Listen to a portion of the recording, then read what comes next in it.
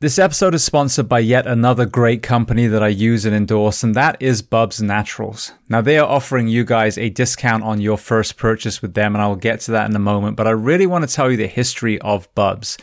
Bubs was a call sign of Glenn Doherty, one of the courageous Navy SEALs that died in Benghazi, and his best friend Sean Lake co-founded Bubs Naturals not only to bring wellness solutions to the community, but to take 10% of the profits and donate to charities in Glenn's name. So I first came across their collagen through Jeff Nichols and had no preconceived notions or biases, but I started to witness in myself. My nails grow faster, my hair get thicker and longer, my skin, I've got very dry skin and it usually cracks in the winter. That has not happened this year.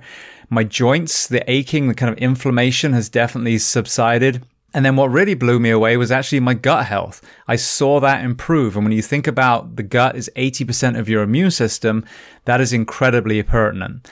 They have the apple cider vinegar gummies. I also take those. And then the MCT oil in a powder form has allowed me to put creamer back in my coffee after swearing off dairy for years. But when I have this creamer, it's adding energy, it's adding mental focus, so yet it's another supplement. Now, as far as efficacy, they're the only collagen that is 100% NSF for Sport certified and Whole30 approved. So as I mentioned, the discount code, they are offering you 20% off a one-time purchase by using the code SHIELD at bubsnaturals.com.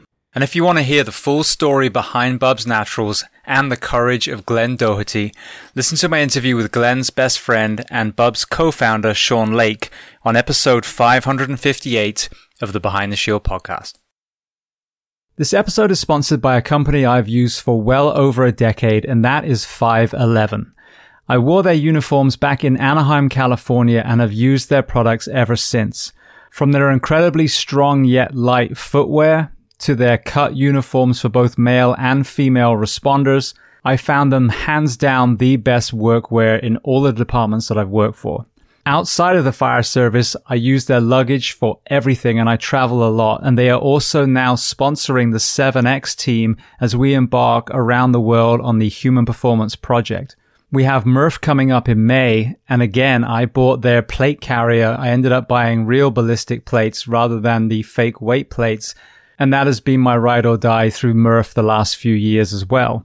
But one area I want to talk about that I haven't in previous sponsorship spots is their brick and mortar element. They were predominantly an online company up till more recently, but now they are approaching 100 stores all over the US. My local store is here in Gainesville, Florida, and I've been multiple times. And the discounts you see online are applied also in the stores. So as I mentioned, 511 is offering you 15% off every purchase that you make. But I do want to say, more often than not, they have an even deeper discount, especially around holiday times. But if you use the code SHIELD15, that's SHIELD15, you will get 15% off your order or in the stores every time you make a purchase. And if you want to hear more about 511, who they stand for and who works with them, listen to episode 580 of Behind the Shield podcast with 511 Regional Director Will Ayers. This episode is brought to you by Thorne, the industry leader in nutritional solutions. Now, Thorne is actually trusted by 8 US national teams and championship teams in the NFL, NBA, and Major League, as well as recently becoming the official sports performance nutrition partner of the UFC.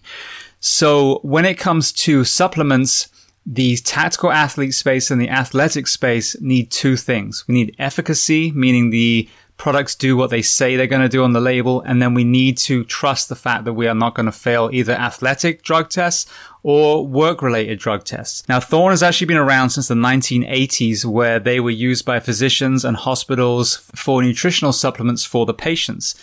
They were so successful that athletic teams and even special operations teams reached out to them and they started supplying them as well.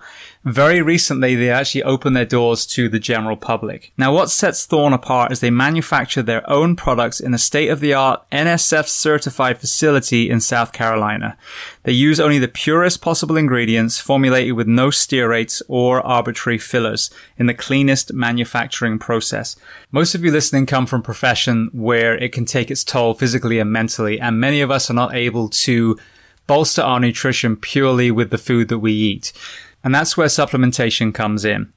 So if you're ready to maximize your health and performance, visit thorne.com, thorne.com. Take a short product quiz to be paired up with the perfect health and fitness supplements.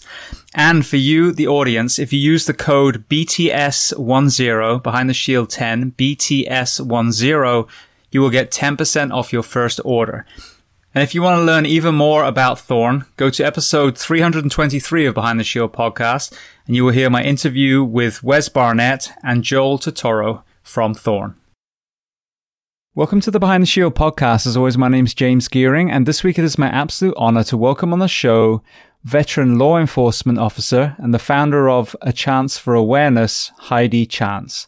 So we discuss a host of topics, from her journey into the Police Cadet program, transitioning into full-time law enforcement, the role of the school resource officer, her extensive undercover work in the world of prostitution and sex trafficking, warning signs for parents, and so much more. Now, before we get to this incredibly powerful conversation, as I say every week, please just take a moment, go to whichever app you listen to this on, subscribe to the show, leave feedback, and leave a rating. Every single 5-star rating truly does elevate this podcast, therefore making it easier for others to find. And this is a free library of almost 750 episodes now. So all I ask in return is that you help share these incredible men and women's stories so I can get them to every single person on planet Earth who needs to hear them. So with that being said, I introduce to you Heidi Chance. Enjoy.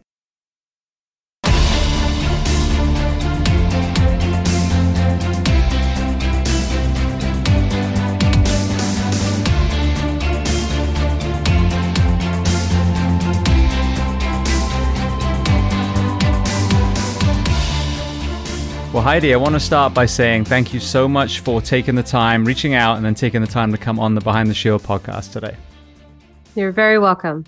So where on planet Earth are we finding you this fine morning? I'm in the Phoenix area in Arizona. Beautiful. Well, I know that's where, unlike many people, that you were actually born and bred in the place that you still are and the place that you served. So you don't have to be specific of the town, but tell me roughly where you were born and tell me a little about your family dynamic, what your parents did and how many siblings.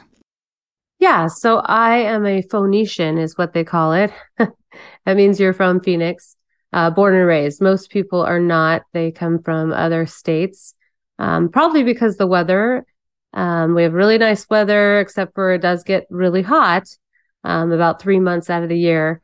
But this is a state where you can travel 2 hours, see the snow, say hi to it, and leave, and come back home where it's warm. And so it's a really nice state to live in. I grew up with both my parents. My dad was a police officer. My mom was a nurse. And I have a brother, and then I have an adopted sister, and we grew up in Phoenix. So we had a great time here. That's why I stayed. Now, I understand law enforcement goes further back than your father's generation. So tell me about the first person serving and where they served. Yeah. So my father's father, so my grandfather was NYPD. And so he served as a police officer in the garment district, I understand it, where it was kind of like a walking beat. For most of his career, and it was in a district where they made a bunch of clothes. I do know that there's an interesting story from my grandfather and myself. We both had an instance where a suspect got in our car without us having to arrest them. Really? Tell me more. Yeah. So I guess my grandfather was in a foot pursuit with this guy who was a suspect in stealing something. And you know how there's a whole bunch of taxis hanging out around buildings in New York. And for whatever reason, this guy mistaked his patrol car after he thought that he ran from him a couple of blocks. And he got into the patrol car himself and turned around and was like, oh no, it's the police. For me, I had a student. I was a school resource officer at the time. I had gotten a foot pursuit with him. I was looking for him for about 20 minutes. I got on the microphone of the patrol car and I'm saying, we can do this all day long. And then I see him on the, main street walking. I pulled up on him. I said, are you going to run again or are you going to get in the car? And he got in the car. I didn't even have to handcuff him or anything. So, yeah, it's pretty funny. So with this third generation law enforcement experience that you have, what are some of the interesting takeaways when you look back at the two generations prior to you? Are there things that have been incredible as far as progress? And then conversely, are there some areas where you've almost regressed in those professions? Well, definitely, every cop does this, but we see the other generation of cops as not as good as this generation. So I'm sure I was a disappointment in times to my dad, and I'm sure my dad was a disappointment to his dad as far as the way we do business. But definitely, things were better. Things, were better back when, and things are definitely different now. We don't have a lot of friends. There's a lot of, distrust for law enforcement, a lot of, misconceptions about law enforcement, a lot of bulking us all into a group that mimics, a few bad apples. And it's really unfair because that's not what the whole law enforcement demographic is all about. They're represented by a few bad apples. So it's, challenging. It's my supervisor used to call it, it comes in waves. Sometimes we have, high community support, and then we have low lows where we have no community support. So it's really, part of what we need to be doing is community support. Now, what about the ripple effect of the job? There are obviously, detrimental health elements to our professions. There's a mental health component as well. Did you ever retroactively see any of those in your father or grandfather? We all eat bad. That's just one thing that happens when you're going from call to call and you're eating in your patrol car and you're trying not to touch the steering wheel after you've had a French fry. Because you don't know what contents of suspects biohazard material are on the steering wheel. Or, buying food at a restaurant where you don't know if they spit in your stuff or not. But definitely, it's really, there isn't, like, a lot of people have the luxury of a routine where unfortunately there'll be times when you come into briefing and have to go immediately out to a scene when you don't even have time to brief. You don't have that 30 minutes at the beginning of your shift, and you're just go the whole time. There's times where you do a 10-hour shift and you don't have time to stop to go to the bathroom. So it's very, very unhealthy. I don't think the general public realizes what cops go through. And then every day is different. So there's no routine to, being able to eat at a normal dinner time, like 5 or 6 o'clock.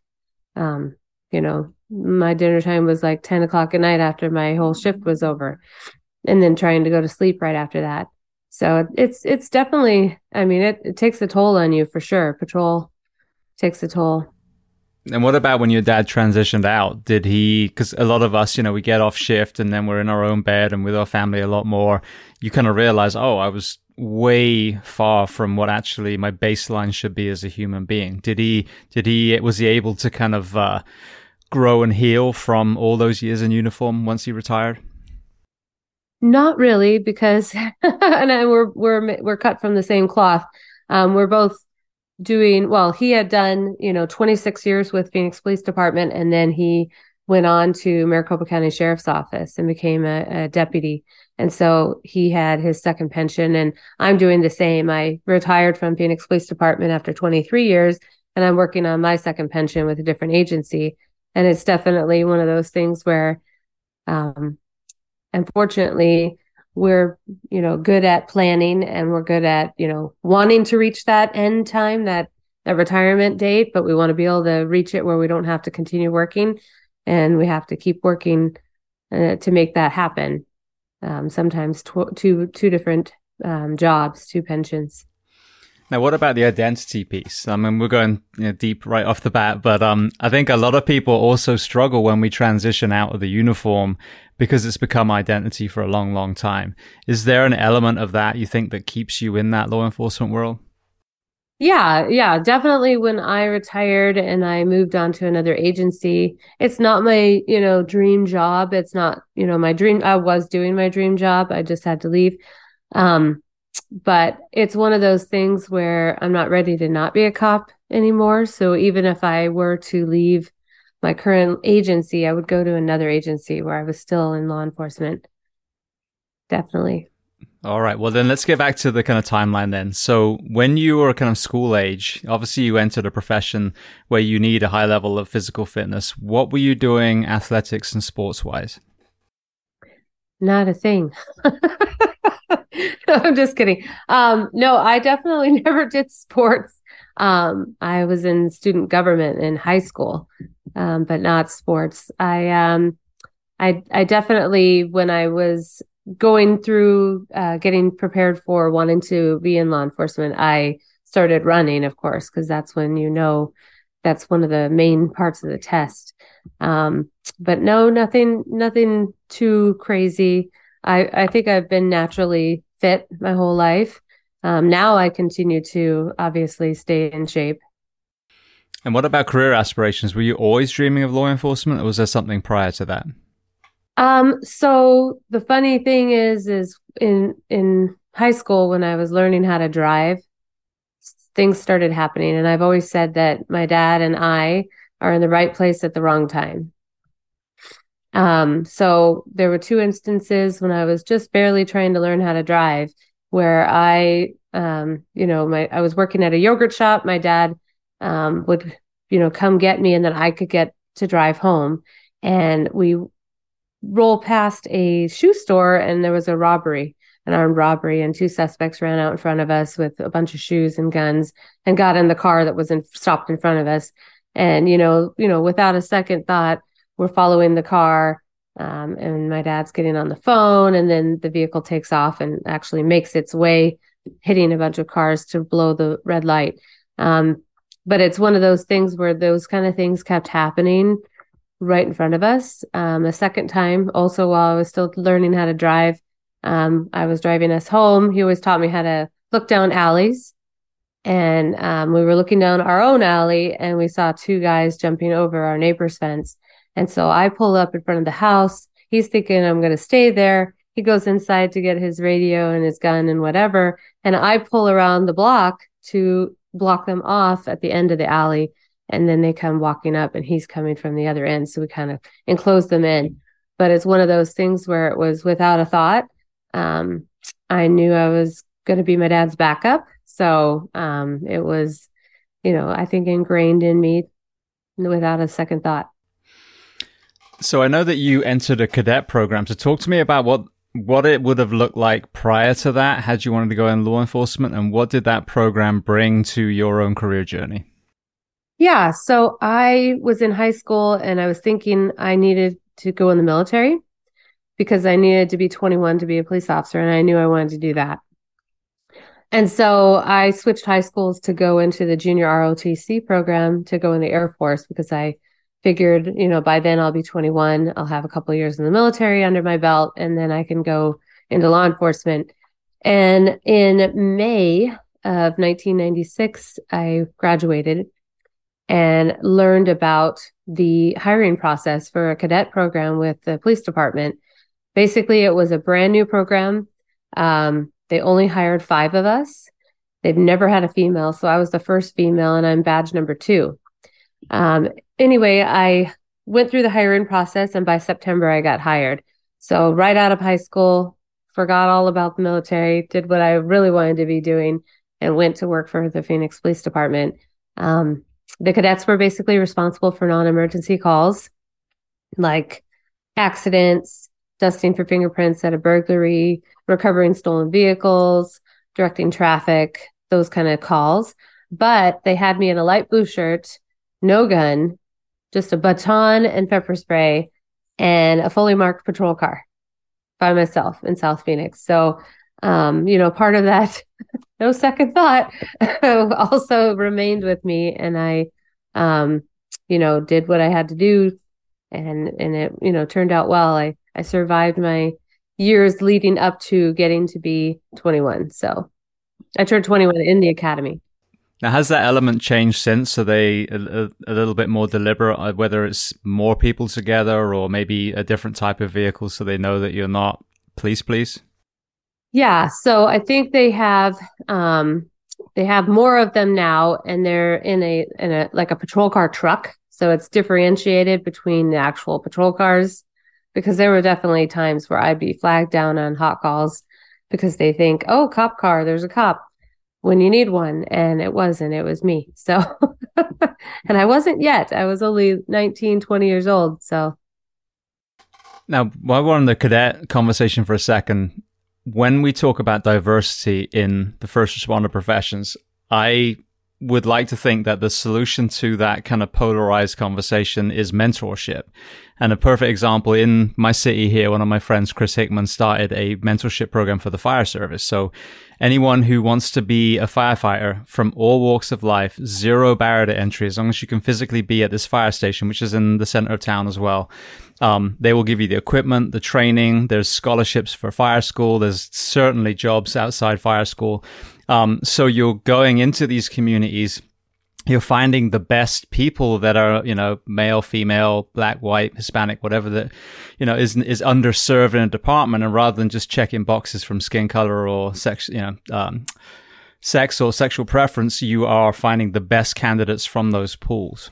What is your perspective on the cadet program and what that did as far as bringing other candidates that maybe didn't have the opportunity to enter the traditional way?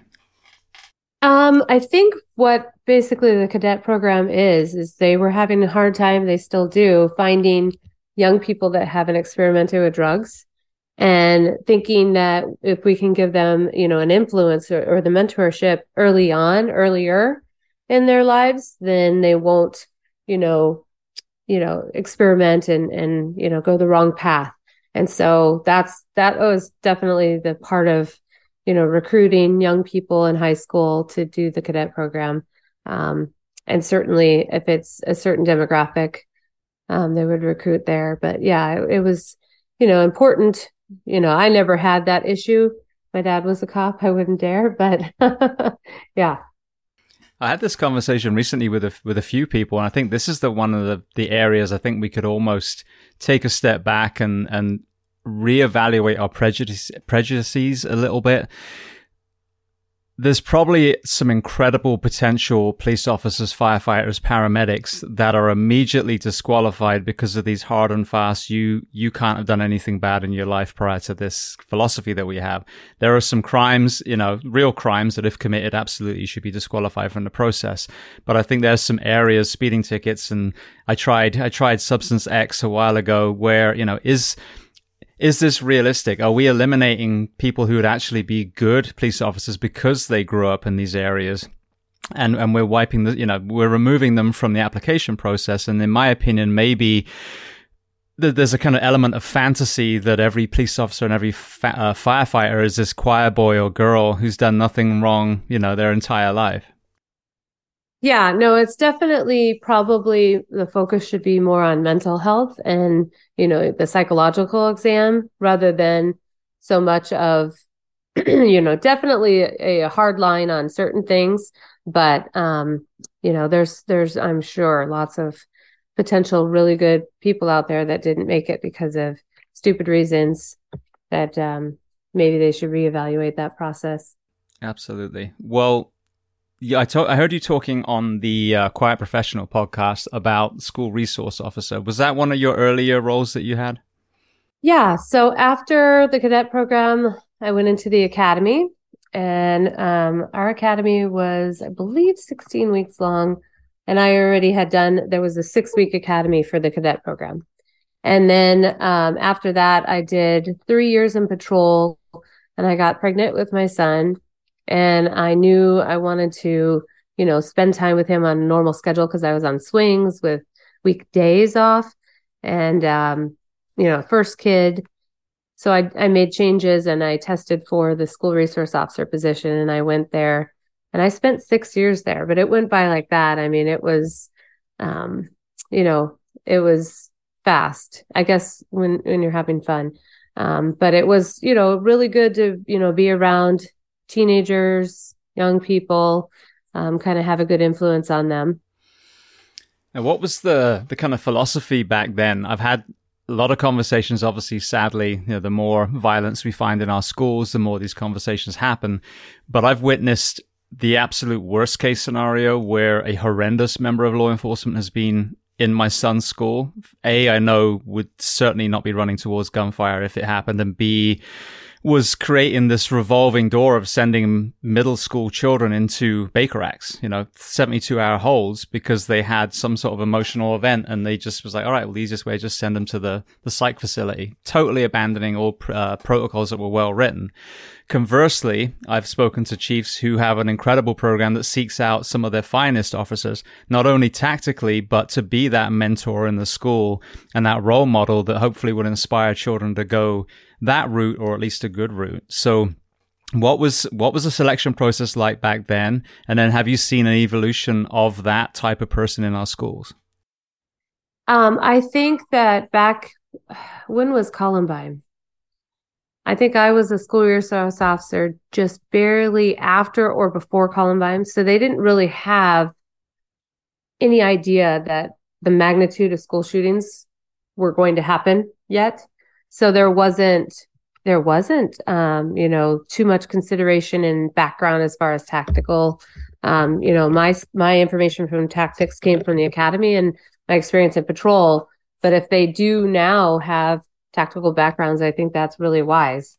I definitely had instances with, my school was in between a park and a high school. I'm sorry, there was a park in between. And so I had a lot of trespassing from the high school students coming on campus, trying to fight with middle school kids. And then I had, other instances. I had one boy who was a student, had should have been a freshman, but was held back, stole a car and was trying to take off with a girl, and, different things. I definitely had experiences. I had a girl standing on the playground with a knife at her stomach. I don't know if she was waiting for me when I pulled around to go park my car, but I noticed her and these boys were taunting her, and they're all on the other side of the chain link fence from me. So I had to, talk her out of turning around and attacking them with the knife and giving me the knife.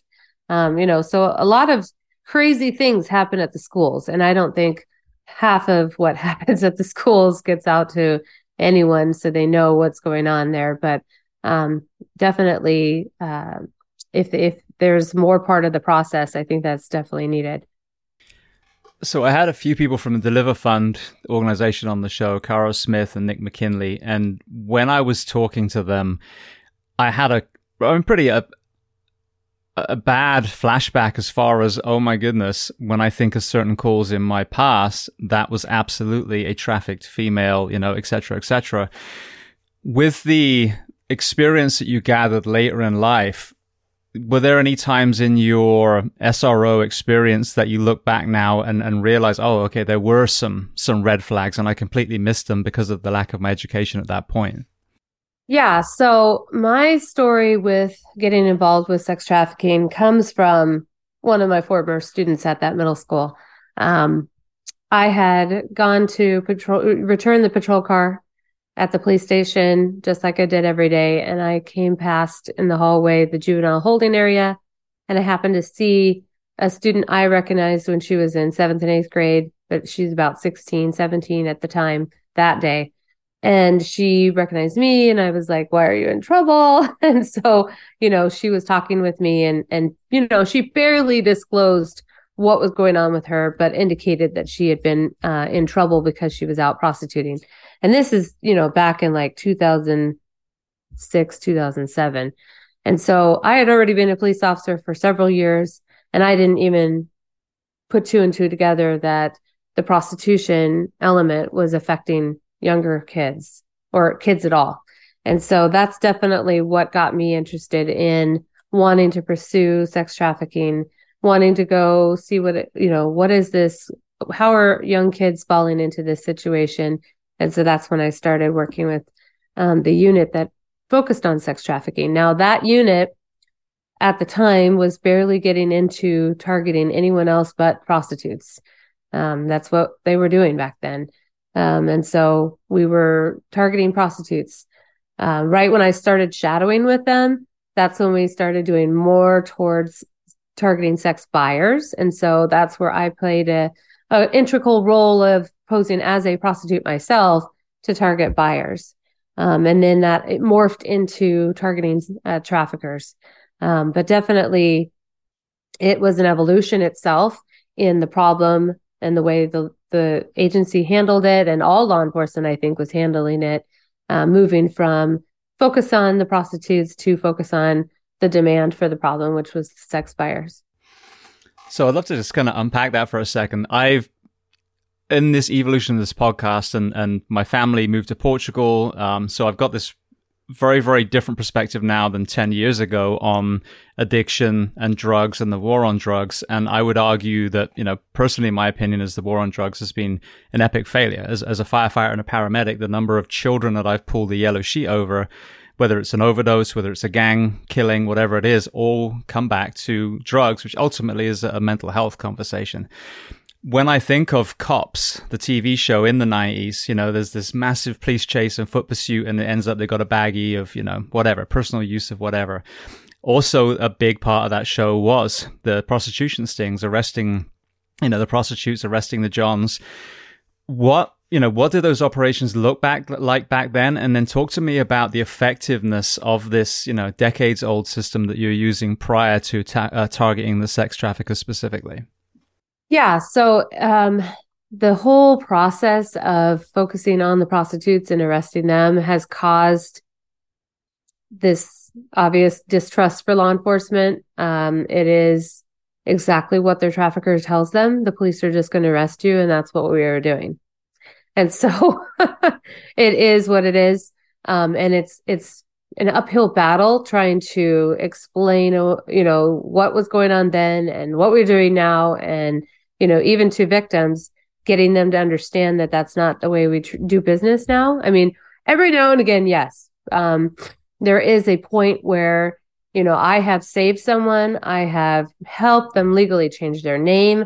I have gotten them in a transition, where they were going to get an apartment. They had a full ride scholarship to a college, and then they chose to go back to prostitution. At that point, I've got to make, an arrest if they go back to it. And unfortunately, I have had to rearrest or arrest someone that I helped. But it is definitely where we are making strides to ask the question we never asked before, which is, what can we do to help you get out of this? Never asked that question before. And then further of that, we have a victim advocate that goes out with us when we are contacting individuals out on the street, and that person can take them aside, offer immediate services. They have bus tickets available. They've got, funds to fly someone away to home. They've got, the back number to shelters to find out directly if there's a bed available right now, all of those things that we didn't have before. And so that is huge in, helping get people out of the life, and actually rescuing someone. As far as sex buyers, definitely there's more work to do there. For example, in Arizona, there's a state law that says if you are arrested you're convicted 3 times in a 5-year period, your 4th arrest for prostitution is a felony. There is no felony law like that for the buyers. That's a problem. Because I've had several buyers that have reoffended and that didn't recognize me because I wore a wig that day or changed up what I looked like. And I'm talking to the same dude I talked to a month ago. And they go to jail and they spend, a couple of days and they get out. There is no stacking those charges on buyers. And they're the ones creating the demand for this problem. So more stricter penalties on buyers. However, there is, people that are of the opinion that we should blast their picture out, on social media or put her face on a billboard on the side of the freeway so everyone can see, kind of shame them out of this behavior. The only problem with that is we take an oath to do no harm. And if we were to do that and their child at, 7th and 8th grade gets bullied because dad's picture is on the side of the freeway, then we've caused harm. And so that's not a good idea either. There's definitely more stricter punishments for buyers that is needed, in my opinion. As far as traffickers are definitely who the focus needs to be on. They're committing other crimes, just like you said. They're a lot of times also dealing drugs. They're a lot of times also gangbangers. And so there are ways to get traffickers. Certainly as an undercover, I love targeting traffickers and having them think that I am who, they think is a new prostitute that they can exploit, and let them exploit me instead of a live victim. And then I get to arrest them. So that's the best.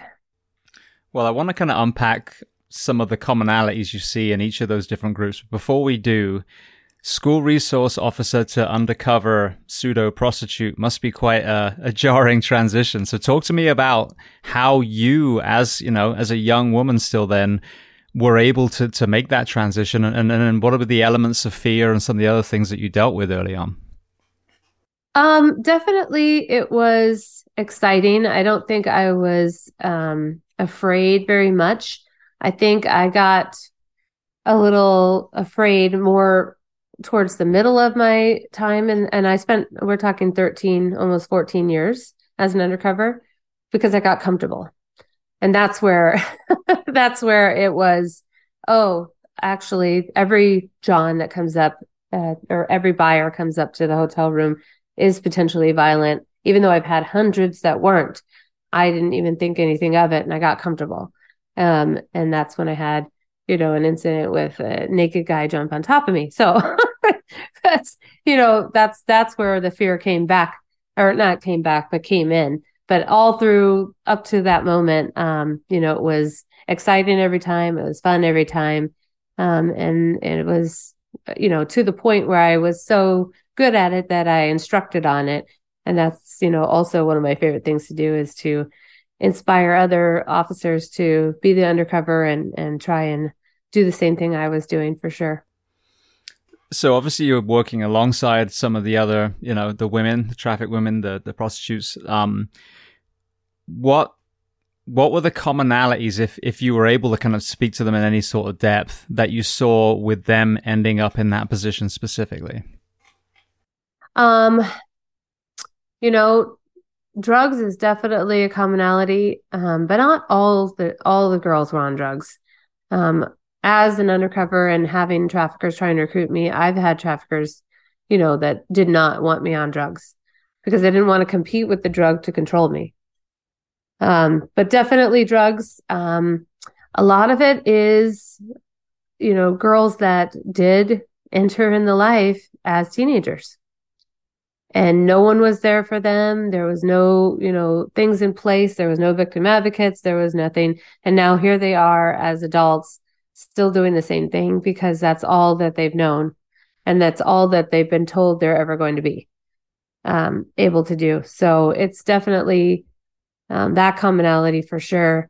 It's just very transient. So it's hard to say, because a lot of the people that I've dealt with are not from Arizona. They're from other states, because they're constantly moving from state to state.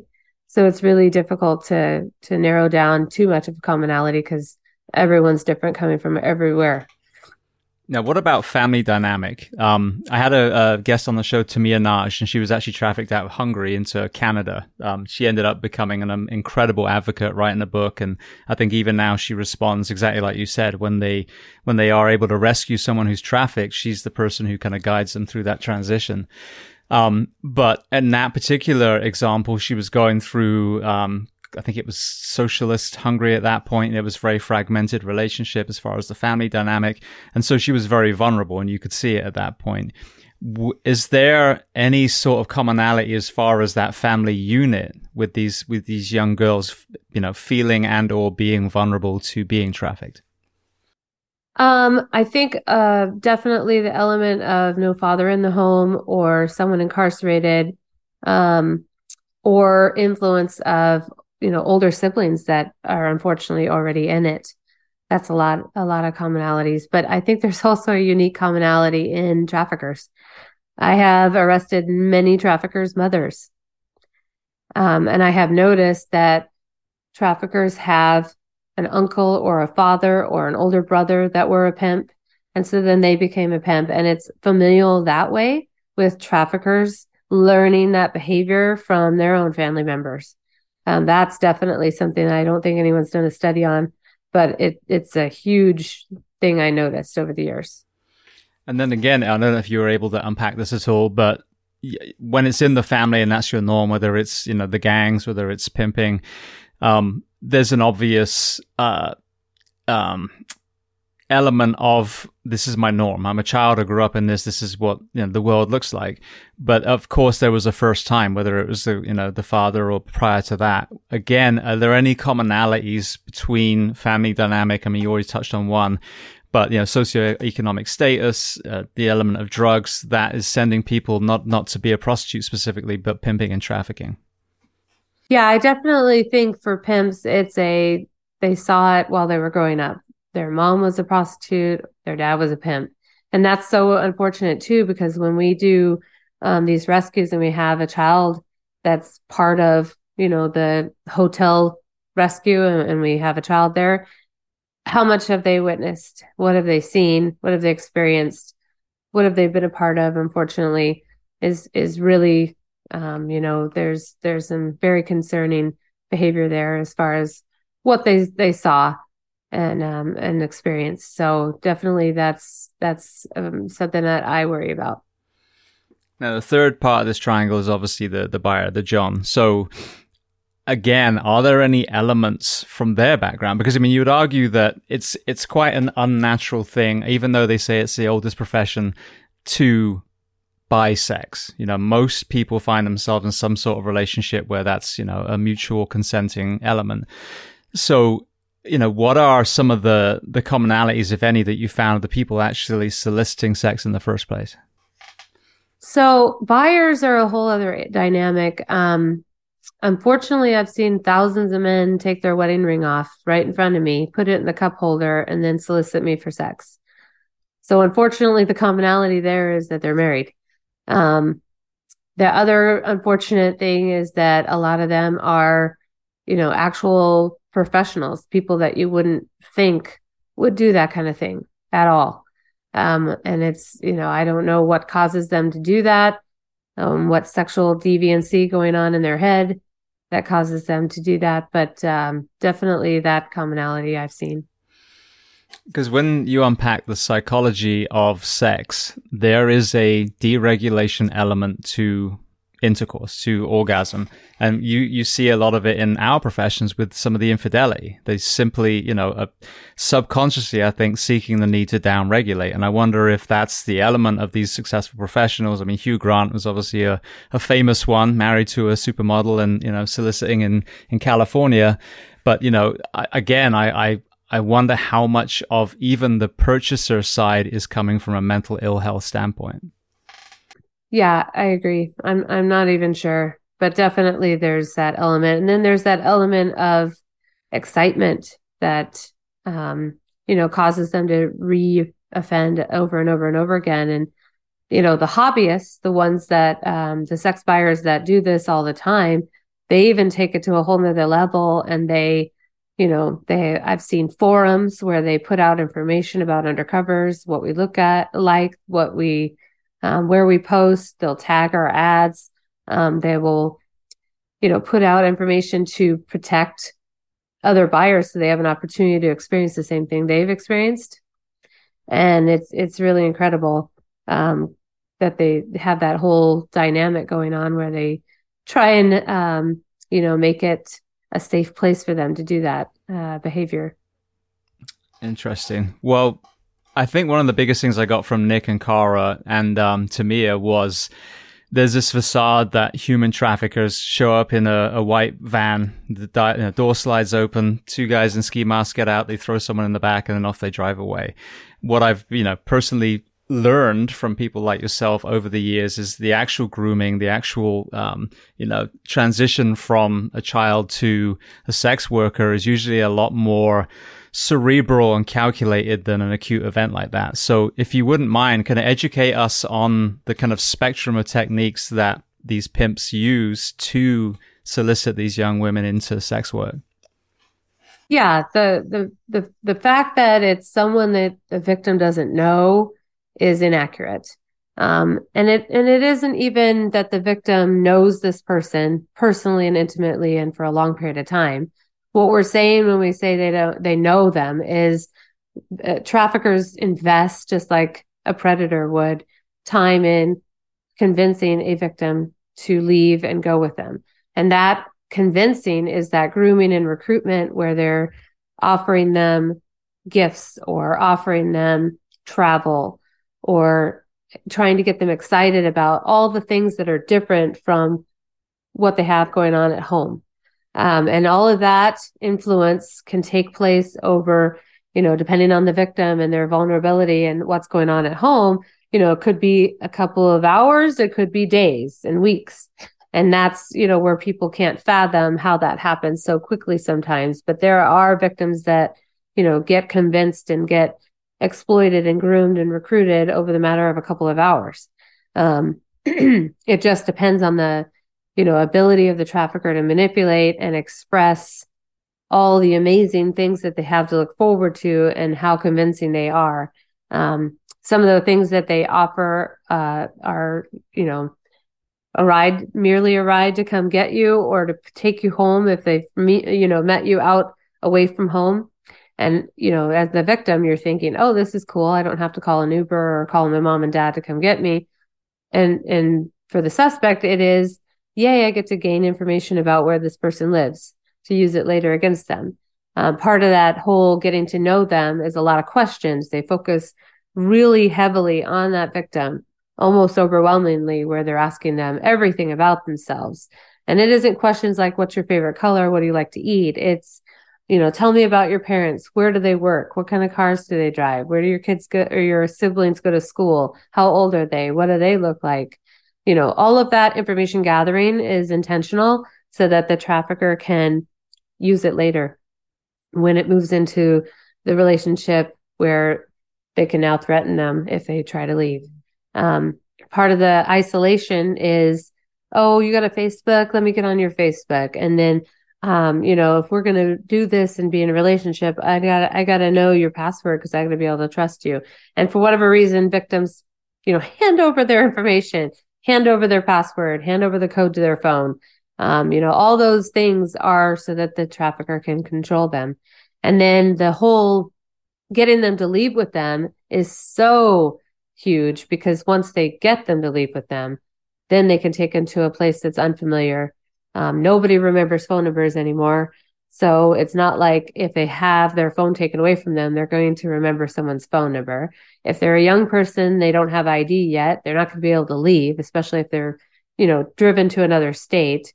And so all of that's intentional, just getting them to go with them so they can isolate them and further control them. Now, what about runaways and the homeless? Because one thing that was really interesting that Cara talked about was when you look at the homeless in a city, you don't normally see teens, not even children, but teens. And I was kind of, taking a step back going, that's very, very true. And one of her things is, young women especially, but, young boys too, they're so susceptible once they leave the home to, a predator by that point that sadly the reason we don't see a lot of them is they've already been, taken by someone under someone's proverbial wing. Yeah. So, definitely, I think I've seen a stat 1 in 3 kids in the first 48 hours will be introduced into the life of trafficking, being out on the runaway status or out on the streets. A lot of that has to do with where they end up when they run away. Because there are known areas for prostitution, tracks or blades where pimps hang out. But a lot of times it's, them talking about it in advance of running away on social media, and traffickers find that. I don't know if they do searches for the hashtag runaway or what it is, but they definitely are able to figure out what kids are on the verge of wanting to leave home and push them over the edge and get them to go. When you talked about social media, I think a lot of people listening now, you realize that it's not, like I said, that white van snatching up your child, even though that's always a danger as well. Talk to me about the vulnerability of these young boys and girls on social media and what we can maybe look out for as parents. Yeah, so there's apps on the phone, if you're familiar with Bark Technologies at all, that, they do a really good job of identifying apps on the phone that make it look like a calculator or make it look like another app that a parent wouldn't think is a disguise for an actual chatting app or other apps where they can build a profile and converse with strangers. And so it isn't even just known apps like Facebook and Instagram anymore, is my point, is that there is companies and apps out there that actually have the intent of hiding information from parents and keeping secrets. So definitely the internet facilitates a whole bunch of this. Anywhere where there's private messages or, the ability to message back and forth, whether it's a computer game even, or apps on the phone, actual social media apps, that is where the concern is. And parents need to really invest in having this be a learned behavior. These are the rules with the phone. These are the rules with the computer, and check into those things. You establish the rules, you need to check up on them. I definitely, this is a funny story from when I was in middle school. My dad let me go over to my friend's house, and I was supposed to be at her house. Well, my friend and I wanted to start our own babysitting business. So we made these flyers and we left her house and we were flyering the neighborhood. Well, random, my dad pulls up on us like 5 blocks away from her house. I don't know if he drove down every street looking for me, but I was not where I said I was. And I lied to him. And that's what parents need to do. They need to check. I got caught. They need to catch or check up on, these established rules. There's a lot of rules that go by the wayside. Yes, parents do a good job establishing, but they don't check. And unfortunately, we all try and pull one over on our parents at some point in our lives. Well, I'd never heard of Bark Technology before, so I've learned something new. So thank you for that. Oh, okay. Yeah. Yeah, there's that and Gab Wireless. And they have, they have like phones that they create that have limited ability. Or if someone tries to message their child, it indicates to the parents on their phone through a text, hey, someone's reaching out to your kid. I mean, really good stuff. So there's, really good movements towards helping parents do all of this monitoring. Excellent. Well, thank you for that. I think one of the least understood elements of this whole conversation is what are those invisible handcuffs that are holding these young women or men, under this imprisonment, basically. With Tamia, there was a more obvious journey. She was from Hungary. When she got there, they basically held her passport, created this story of how she owed all this money. And then, it was just that kind of spiral from there. They introduced drugs, and it was just, a vicious circle from that point. You talked about this trust built with this person prior. Now they physically pick them up in the car, whatever it is. What does that next element look like that keeps them working the streets under this person? So besides the element of, and that's part of it, where they create a situation where the victim feels they owe their trafficker money, or they owe them, I owe them a month of doing this or whatever it is, but a month is never really a month because something else happens and then they owe them more. Part of the whole situation really is that traffickers are the most reliable people you'll ever meet. If they say they're going to beat you up, they're going to beat you up. If they say they're going to take you by your parents' house, and they may or may not shoot it up depending on your attitude at that time, they're going to get you in the car. They're going to point a gun at your parents' house. Because if you don't believe those threats are real, they're not going to stay with you. But these victims believe those threats are real because traffickers have made the scenario and the situation such that they know, if I don't behave, I'm going to get beat up, or if I don't do this, this will be taken away. All of those things are very real to victims, and that's how they keep them. I'd say one of the saddest events in my career, and it was almost partly because of our reaction to it. I think it was the very end of a shift, and I was there with a medic crew, and a young woman had been found dead in a dumpster, and it was our red light district in Orlando. And, one of my medic partners went and confirmed the death, and then she came back, and I kind of took a step back and go, do you realize that we literally aren't even affected by this anymore? This is such a frequent event that no one's even noticed that that's a human being that's lying there in that, receptacle now.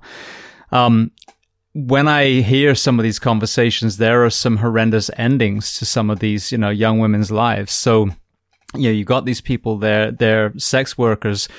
What is the other, dark side? I mean, the best side is that they meet someone like you, they're liberated, and then, hopefully transplanted somewhere safe and get to try and begin to process their trauma. But talk to me about the dark side, when they're not doing what they were told to do, or if they find themselves too deep in addiction. Yeah, it's definitely, there's a lot more dark side than there is light.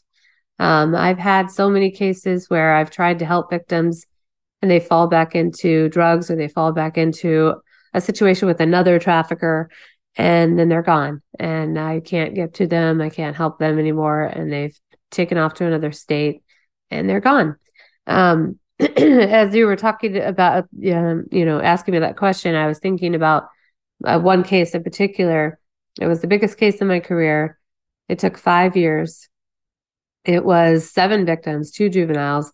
It was familial trafficking. So it was the uncle pimping out his niece, who was 13 when he first offended on her, 16 when she finally told law enforcement. So several years. And then his stepdaughter, who was 17. That whole case basically went on for 5 years because the trial was delayed and delayed and delayed. And in that time, keeping these victims on board and still willing to testify after being told it's continued, or after being told, hey, the hearing is Friday, be there at 10 a.m. They show up, oh yeah, it's been continued, or not showing up to court at all. And then the defense thinking, oh, yay, we're making headway here with all these delays. The victim's fallen back into drugs, and they really had. And all of that process, the justice system process, to get to the point where we went to trial, and spending 7 months in trial with this victim that was 16 when she called the police, and I met her when she was 16, and she's 20 something testifying. In that moment of hanging out with her for that period of time, when she was testifying for about a month, because she testified for 18 days, I literally didn't see any progression in her mentally. She was still 16 in her head. She was dependent completely on others. She didn't know how to drive. She couldn't hold down a job. That's definitely the dark side that I've seen with the mental illness. I'm not mental illness, but the mental stoppage at the point where they were victimized and maybe rescued, but they didn't move forward or haven't moved on or gotten over what happened to them or any of those things. So that's definitely something she's struggled with even now. And I've had communication with her, and she still doesn't have a job and doesn't know how to drive, and she's 30 something now. So it's very sad. So with that, as I said, some of these conversations, I flash back to my career, and there's one specific one I can think of. It was a room full of sex workers, and the one that I actually transported was close to death. And ironically, one of her medical conditions kept her alive through her opioid overdose. It was this very, bizarre medical moment, and she survived, which was great. But when I look back now, there was a man in the room. There was, I think, 3 or 4 women in the room. And I'm like, fuck, I wish I'd, done more than just transported them. With that being said, there are so many of us that respond to so many calls in police and fire and EMS and dispatch even. What are some of the red flags that the average responder maybe isn't aware of, that we can actually take a step back and do that extra assessment more on some of these scenes? Yeah, and that's just it. Patrol and first responders. Back in 1998, when I was in the academy, we didn't have a sex trafficking class. Have you had a sex trafficking class? No, and I worked for 14 years. Yeah. Those are things that we're doing now, but you have generations of officers and first responders out there that have not had any training. They don't know what to look for. So definitely training is the first step. And that's been implemented over the last 6 years, at least at my agency. And I helped create the training and taught it. And in that training, scenarios, or at least a video scenario of different types of contacts you'll have with the public, a domestic violence call. And a lot of trafficking is domestic violence. So even if you have a victim that's uncooperative and doesn't want to say, hey, I'm being prostituted by this person, you have a domestic violence. You can make an arrest that way, or looking outside of the box with other things. But even a loud noise complaint at a hotel, looking around the hotel room, you're already doing a protective sweep for anybody hanging out in the bathtub, officer safety wise. While you're walking through that hotel room, you make observations of condoms on the table. You make observations of a computer open with, to an internet escort ad site with provocatively dressed women and ads. You see all these, boxes of McDonald's and Jack in the Box and Burger King wrappers, and, looks like they've been staying there a long time. Lots of towels, condom wrappers open, all those kind of things. Those kind of observations that, the dispatcher told you it was a loud noise complaint. You show up, you identify people, you tell them to turn it down and leave normally. But if you look and see some of the indicators of just the things laying around, you can make that call turn into what it is. And it could be potentially a rescue of, some juveniles even, or adults, and arrest of a trafficker. So. And then what about physically? Thank you. What about from a physical perspective, whether it's us, the paramedics, doing an exam in the back of the rescue, or whether it's the doctors and nurses in the hospital? What are some of the telltale signs as far as, nutrition, bruising, etc.?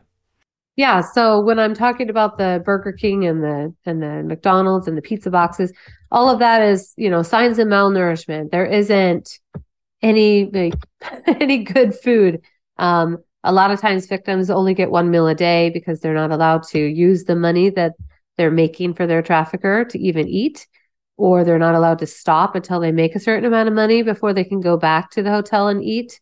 And they have to ask permission about what they're allowed to eat.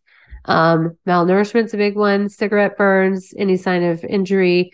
If you've heard of branding is basically where a trafficker will put their moniker or their symbol or their name on their victims. So if you see multiple individuals with the same tattoo or a very similar tattoo, it could be a huge red flag that that's possibly a trafficking situation, because you've got all these girls with the same tattoo in one contact. So that's definitely huge. Yeah. Well, again, thank you. I mean, I wish I'd known this, what would be now 18, 19 years ago. It's heartbreaking when you look back and realize that you missed some of these things, especially if that potentially might have saved her life. I mean, we saved her life medically, but what did she go back to the next day? Yeah, for sure. Now, what about from the teacher and SRO setting? Now we're in 2023. Hopefully we've got some better educated officers standing guard in our schools. And then you've got counselors and you've got teachers. And I know sadly, when the pandemic hit, I heard that there was a decrease in the reporting of abuse, because the teachers often were the ones that actually saw what was going on with some of these children. So we've got the first responders' eyes. What about within the school itself? Yeah, and definitely I have done specific training for school resource officers about sex trafficking, as well as school administrators, staff, school security, counselor, nurse, anyone who wanted to attend as far as direct training, where a school district has contacted me and I've come and done a training on kind of some of the things that we're talking about here for sure. And I like to show a case study example so they can see, this is what happened to this particular victim and the outcomes. So then that they know, okay, this is what to look for. This is what happened with that kid. And this is, what the bad guy gets, which is the happy ending. Well, as we touched on a little bit earlier, one of the kind of aha moments that I had, I was I guess in one way, very fortunate that my family, who's from England, moved to Portugal about 20 years ago. And I started this podcast 6.5 years ago. And early on, my mum said, hey, did you know that they decriminalized addiction in Portugal? And it's been a huge success. So as I learned more about it, and I ended up actually sitting in Lisbon with the man who spearheaded this for that country, it was amazing because all they did, I mean, people think about that. They're like, oh, so now you can buy crack in the supermarket. No, that's not what it is. You just take someone who's an addict. So not selling, not smuggling, not all the crimes that go with it, but an addict. And rather than arrest them, you introduce them. You don't even force them. You introduce them to this gamut of counseling, addiction therapy, job creation that they've created. And what they saw, long story short, was a lot of these people who were desperate, that were in fear of being arrested, which I'm sure, is the same for a lot of the sex workers. Now that absence of arrest for a personal use addiction or, stop, they now will go, okay, well, now I can find help and I'm not going to be arrested for it. And then without that criminal record, now I can actually sustain employment and then get on track again.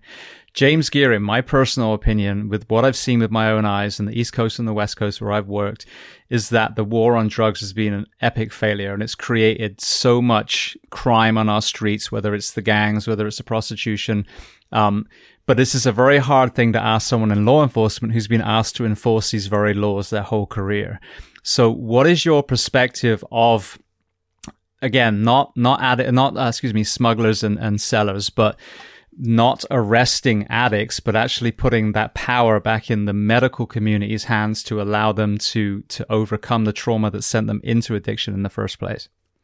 As far as addicts and drugs? Addicts specifically. So, the smuggling, the pimping, all these things are crimes. And these people, that's the beautiful thing about this. When you stop diluting law enforcement time with chasing, addicts and the people that are really just trying to fill that void in their life, now you have all these resources to address the nucleus, the smuggler, the pimp, etc. So it's a hard thing to ask people in law enforcement. What is your stance on changing the prohibition of drugs when it comes to addiction specifically? I think as long as we're helping someone help themselves, instead of just like a suicide call, I'm not going to let you kill yourself. Right? That's kind of my thought process on someone who's an addict. We're not going to let you kill yourself. So as long as those, counseling and services and those things that are implemented are in place to actually help them not hurt themselves anymore, then that sounds wonderful.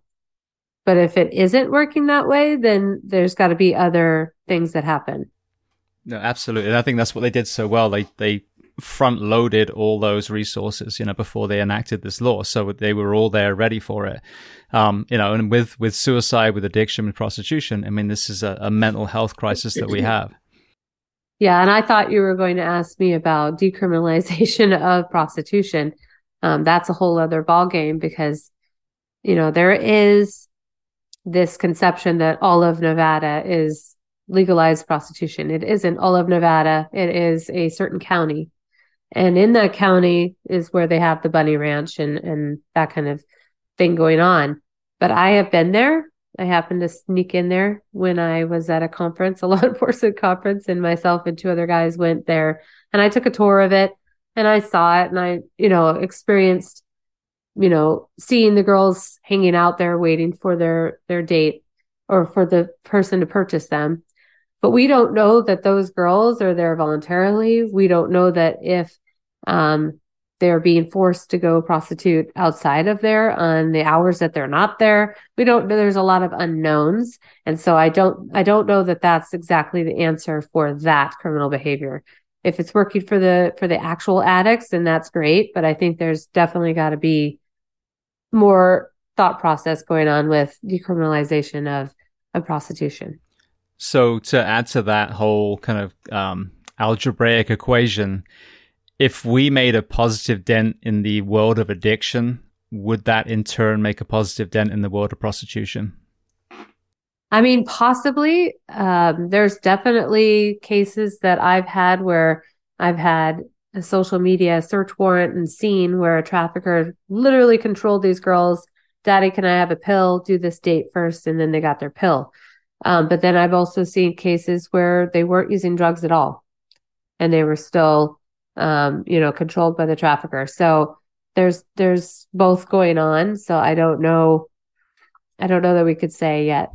Yeah. I think that's the thing with these conversations, though, is that there's always going to be those outliers. But if a change can affect 50% of it, then why not? Yeah. Yeah. We got to be able to do something. Yeah. Well, let me ask you this. I mean, is the way that we're doing it, is it working? Are we seeing a reduction in prostitution and predatory actions and trafficking at the moment? I don't think so. I think and I've been out of it for a year. So if I'm misspeaking, it's because I've not been in it for a year. But as far as enforcement, I don't know that we're making strides. I think we're doing the right things with involving survivor victim advocates, like you said. That's huge. We weren't doing that before. And, asking that question and actually offering services and actually helping people, I think that has to take its course and be in effect for a period of time for us to evaluate and see if that's working or making an impact. Well, speaking of that as well, I think, again, if this was a Hollywood film, she would be rescued at the end and then the music would hit and everything's, fantastic. The reality is you've got someone who's been through an incredible traumatic event. You talked about one incidence of the 16-year-old. What is the ripple effect of being trafficked on a young man or a young woman's life moving forward? And how do we help them mentally and physically after they're liberated? Yeah, and that's definitely hard because like that case that I was talking about that went to trial and that 16-year-old that's stuck at 16, even though she's in her 30s now. And I'm making generalizations, just my mere hanging out with her during the trial for a month. That's my assumption of what's going on with her. I know that she didn't get any services back when she was a juvenile because it was a situation where her grandmother lived, 2 hours away from where we had the services at that time available for her. And she didn't want to have her go. So she literally said no. So that might also be part of why she's stuck mentally at 16. But certainly getting services immediately. And that's something that we're definitely doing now, especially with juveniles. It is a protocol. It is a agreement between the police department, if they're in child welfare, so child welfare, the insurance company, the people who pay the bill for kids in child welfare, a mental health hospital. And so when we do a rescue now of a juvenile, the protocol gets enacted and we take them to that mental health hospital, we being the law enforcement entity, because we do the safe transportation. They can't get away from us. To the hospital, they stay there for 23 hours. So the child welfare entity basically signs a temporary custody notice to the hospital of that kid. They get a doctor, they get counseling, they get a shower, they get to brush their teeth, they get, rest. If they're on drugs, they can stay there for a longer period of time till they get off and they have full services there, but it is a lockdown. They're not able to leave, which unfortunately is something that has to take place for these kids to actually recover. And then the child welfare is finding appropriate placement for them after they get released from this hospital. 23 hours later, we come back in, 2:00 in the morning, whatever time, we're that safe transport again to that safe placement. And that placement is specific to child sex trafficking victims, where they get actual therapy, survivor victim advocate assistance, all of those things. So those are all things that really are intense and intentional with getting victims actual help. Now, you talked about the familial element to some of this trafficking. One of the real, I guess elephants in the room I had no idea until I started doing this show is how many people, in this case, usually in uniform, had pretty significant trauma. A lot of times it was sexual abuse when they were children. When you entered this kind of field, was there an element of being struck by the magnitude of how many people were actually abused in the home, or was that not the case in your career? No, definitely shocking. And it's really crazy because, definitely I have had law enforcement friends that, are my peers, and I never knew that about them, that they actually had that going on in their childhood. But absolutely, there's a bigger problem here. Yeah. Absolutely. Well, there's a couple of things I want to throw at you before we do some closing questions. The first one is Jason Schechterly. So he was on the show. Phoenix police officer was hit at almost 100 miles an hour by a taxi while he was at a red light, horrendously burnt, and is just, one of the most incredible warriors I have the honor to know. You talked when we were on the phone the other day that was right at the beginning of your career. So just, what was that event seen through the eyes of everyone else in the department? I can't remember if I was on that night. I don't think I was, but definitely I worked that area when I was a cadet. And so where that happened to him at, I was very familiar with where that was. And it's just absolutely crazy. He's amazing that he survived that. Absolutely. Phenomenal human being. Well, one more area when it comes to complacency in our profession. You talked about being under a naked man. So if you wouldn't mind, kind of walk me through that moment. Because I think it's important, because I was on 14 years and you lose that adrenaline. You get comfortable. Most scenes you've seen 1,000 times before, and then something different happens and it can catch you on your back foot. So, what were the events of that day, and then what changed in you? What did you do with that fear after that real wake up call that snapped you back from complacency? Yeah, it was ironic too, because right before that happened, actually, maybe it was right after that. After that, I was at a conference, and a female officer at the table from a different state was giving us a story about what happened to her. And she had opened the door in the hotel room to a buyer, just like we have thousands of times. And he came in and he punched her in the face and knocked her out in this hallway area of the hotel. From the door, bathroom, little bit of a hallway, and then it opens up into the room, and that's where the camera was for her team. And she talked about how they didn't realize right away what had happened. And it's one of those things where after we talked about that to our own squad and our bosses, we actually did a scenario, like, without telling our arrest guys about that story, like, hey, this could have happened. How long do you give where you don't hear anything before you make the decision to come in? But anyway, the incident with the naked guy, it was just one of those where I was, as normal, bringing them into the room, and I got too comfortable. I laid down on the bed and I was kind of talking to him, and he was doing the whisper and motions with his mouth, trying to describe the sex act he wanted, and he wasn't talking. And that was a little different. I've had it before, but I hadn't had it in a long time. And I thought he was just leaning in, because he was undressing and talking to me at the same time. But I thought he was just leaning in to, whisper closer to me because I couldn't hear him. And instead he jumped on top of me. So that was definitely scary for me, because that's not supposed to happen. And I got too comfortable, and I definitely no longer laid across the bed like that anymore. But it's a fine line of, hinking them up if you're too, staying away from them. Like when I teach about being an undercover, I give them a hug. I give them a hug because if I don't have any contact with them, they're immediately, we're going to play this game. Well, are you the police? Prove you're not the police. And we're not going to go there. So it is one of those things. But that was definitely a moment where I changed the way I was doing business, for sure. And was it the team seeing that particular event that helped you in that moment? No, it was just my own decision to not get so comfortable.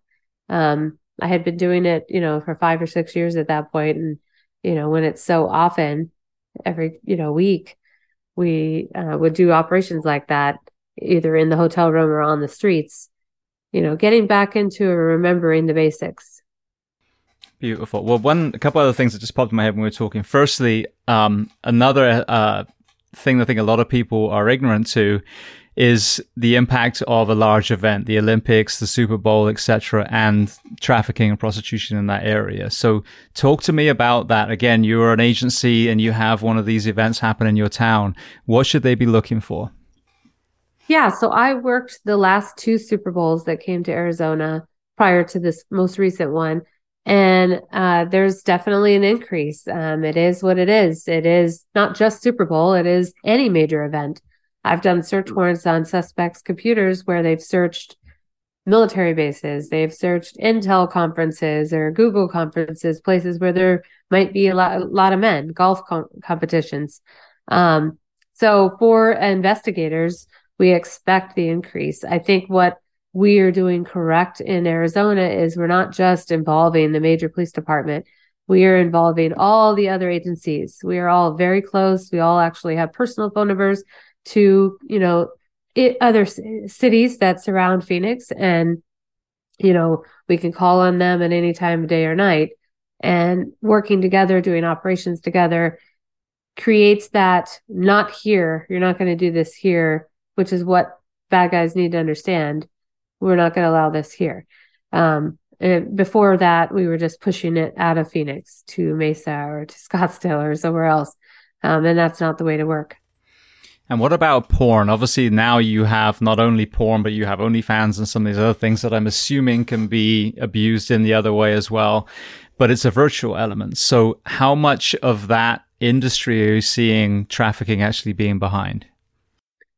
100%. Yeah. And even that case that I was talking about that took 5 years, that involved an element of porn. It was where that 16-year-old was going to be going to California, and she had to basically pass the STD tests, and she didn't pass. And so her uncle said, that's okay, we'll get your younger sister. And her younger sister at that time on that day was 13 when she was 16. And that's the same age she was when he first offended on her. And so that has definitely been all throughout. Right before I left, OnlyFans was picking up, steam. It was in the beginning stages about 1.5 to 2 years ago. And so I know that OnlyFans is absolutely contributing to this issue, and there is hopefully work being done to do something about OnlyFans, because that's a whole other issue. I mean, if we've got people posting on social media that 18-year-olds are wanting to grow up and be an OnlyFans girl, that's not good. Not good at all. Well, I mean, we've been all over the place. I know you have some great resources for people listening. So tell me about the classes that you offer and where can they find them? Yeah, so I have two goals since I retired and started my own consulting business. In addition to working for a law enforcement agency, I've started doing consulting.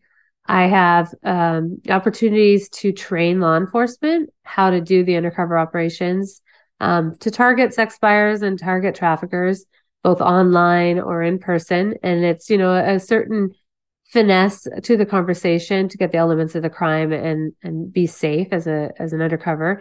And so I really have had a great opportunity to train a couple of agencies. I can do it virtually or in person.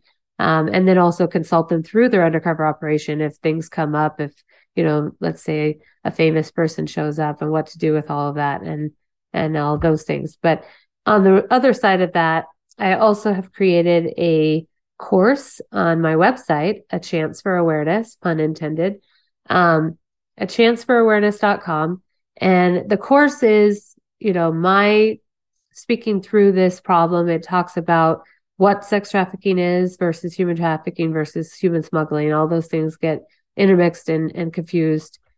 I talk about this evolution of law enforcement and my own evolution as a young officer.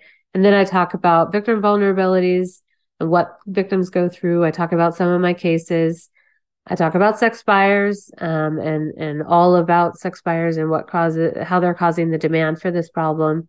And then I talk about traffickers as far as how we target them, how they target victims, some case studies with that. And then what people can do to actually help the problem. And that's kind of how I close this course. As far as resources, I also have downloadable, printable tip sheets for parents and teens. As far as some of the things that we talked about, red flags and things to talk to your teen about. And then I have a downloadable about sex trafficking indicators, like we've discussed with the branding, the tattooing, those kind of things. Beautiful. Well, thank you for that. Like I said, it's all information I wish I'd known a long, long time ago. So I hope from here on in, our responders are looking with a different kind of lens now. Yeah. And then obviously we met, I think, on LinkedIn. So I'm on LinkedIn, and then everybody needs to be on LinkedIn. I love LinkedIn. And then I'm on Instagram under a chance for awareness, but it's a_chance_for_awareness. But definitely, the more resources, the more the better off we're all going to be in prevention, at least. Absolutely. Well, I'd love to just throw a few closing questions at you. The Okay. first one I'd love to ask, is there a book or are there books that you love to recommend? It can be related to our discussion today or completely unrelated. So I don't know that I want to promote this book, but there's a book by Pimping Ken. I forget the title of it, but if you looked up Pimping Ken, if you wanted to understand the dynamics of grooming and recruitment and what traffickers think, that is definitely a book that I would read. And then there's obviously there's books from survivors, and I would read their stories, like Rebecca Bender, and I just met Lena Sabula, her story. I would read stories from survivors as well. Brilliant. What about a movie and or a documentary that you love? Well, I love the one that I'm in. Which is? Frontline PBS did a documentary. They followed our unit for 3 years. And it's a really good depiction of some of these undercover operations that I'm talking about. And it also follows the story of a rescue of a juvenile through to the point where her 3 traffickers took pleas. But it's called Sex Trafficking in America.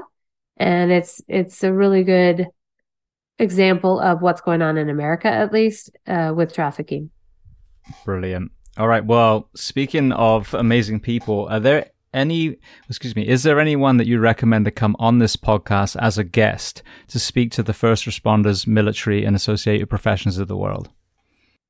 Yeah. If you haven't already had Rebecca Bender, I would definitely reach out. She's an amazing survivor. Let's see here. Lena Sabula. I don't know if you've ever heard of her. Her trafficking is international. So it gives a different perspective, especially for me being in the United States only and hearing an actual international trafficking story. Okay, brilliant. Yeah, well, I'll definitely try and connect with both of them if you can be able to help in any way. All right, and then the last question, because you already told us where to find you. What do you do to decompress? Well, I definitely like interior decorating, shopping. We all have our favorite TV shows on TV, and being with family, all of those things. Definitely when I was doing the work, my greatest decompression was hearing a person being sentenced to hundreds of years, like that case that I've been talking about. That trafficker, that uncle who trafficked his niece and stepdaughter and 5 other adult females, he was sentenced to 493.5 years. I wonder where the 0.5 came from. Yeah, I don't know, but it doesn't matter to me as long as he never sees the day of sunlight. Yeah, so that's definitely huge as far as it's over moment, but it's not over for those victims. So definitely it's still a battle for them. And then just on that topic, whether it's a first responder and just a regular element of their profession, whether it's a counselor, there is an element of absorbing trauma as we progress through our careers. It seems like you would have an even closer relationship in some elements to, again, being that what they call it, secondhand PTSD almost. So how were you able to identify within yourself that it was time to kind of take a little bit more space? And then what did you do progressively? Because those wins, I'm sure, only came once in a while in the court. Yeah, definitely. I don't know that we had time to move on from one to the next. I have had situations where I've had, 5 or 6 cases all in different stages of going to trial, working it, investigating, then here comes another one. And so unfortunately, most of that 13 years, there was about less than 10 detectives for the whole city, fifth largest city in the United States. And so we were working like moving around with like our head chickens with their heads cut off or whatever the expression is. But we didn't have really times to decompress. So the only decompression I got was I put one in prison onto the next one and made it a goal and made it my next, however months long goal. And then as you transition out, even though you went into a different law enforcement agency, was there an element then of finally be able to kind of decompress and almost assess some of the things that you've seen in the last 13 years? Yeah, especially now that I'm doing this business and I'm recalling all the details of all the stories that I have and want to share. And so that's what's decompressing for me is the sharing of my experiences and the stories of the cases that I've investigated and the successes that I've had. So that's where it is for me. Brilliant. Well, Heidi, I just want to say thank you so much. It's been an amazing conversation. Like I said, I've had, people from Deliver Fund. I've had someone who trafficked from Hungary, but this is a very unique perspective that you bring, actually being undercover in that role and arresting from the inside out. So I want to thank you so much for, some of the stories you told today and being so generous with your time. Absolutely. Thank you so much.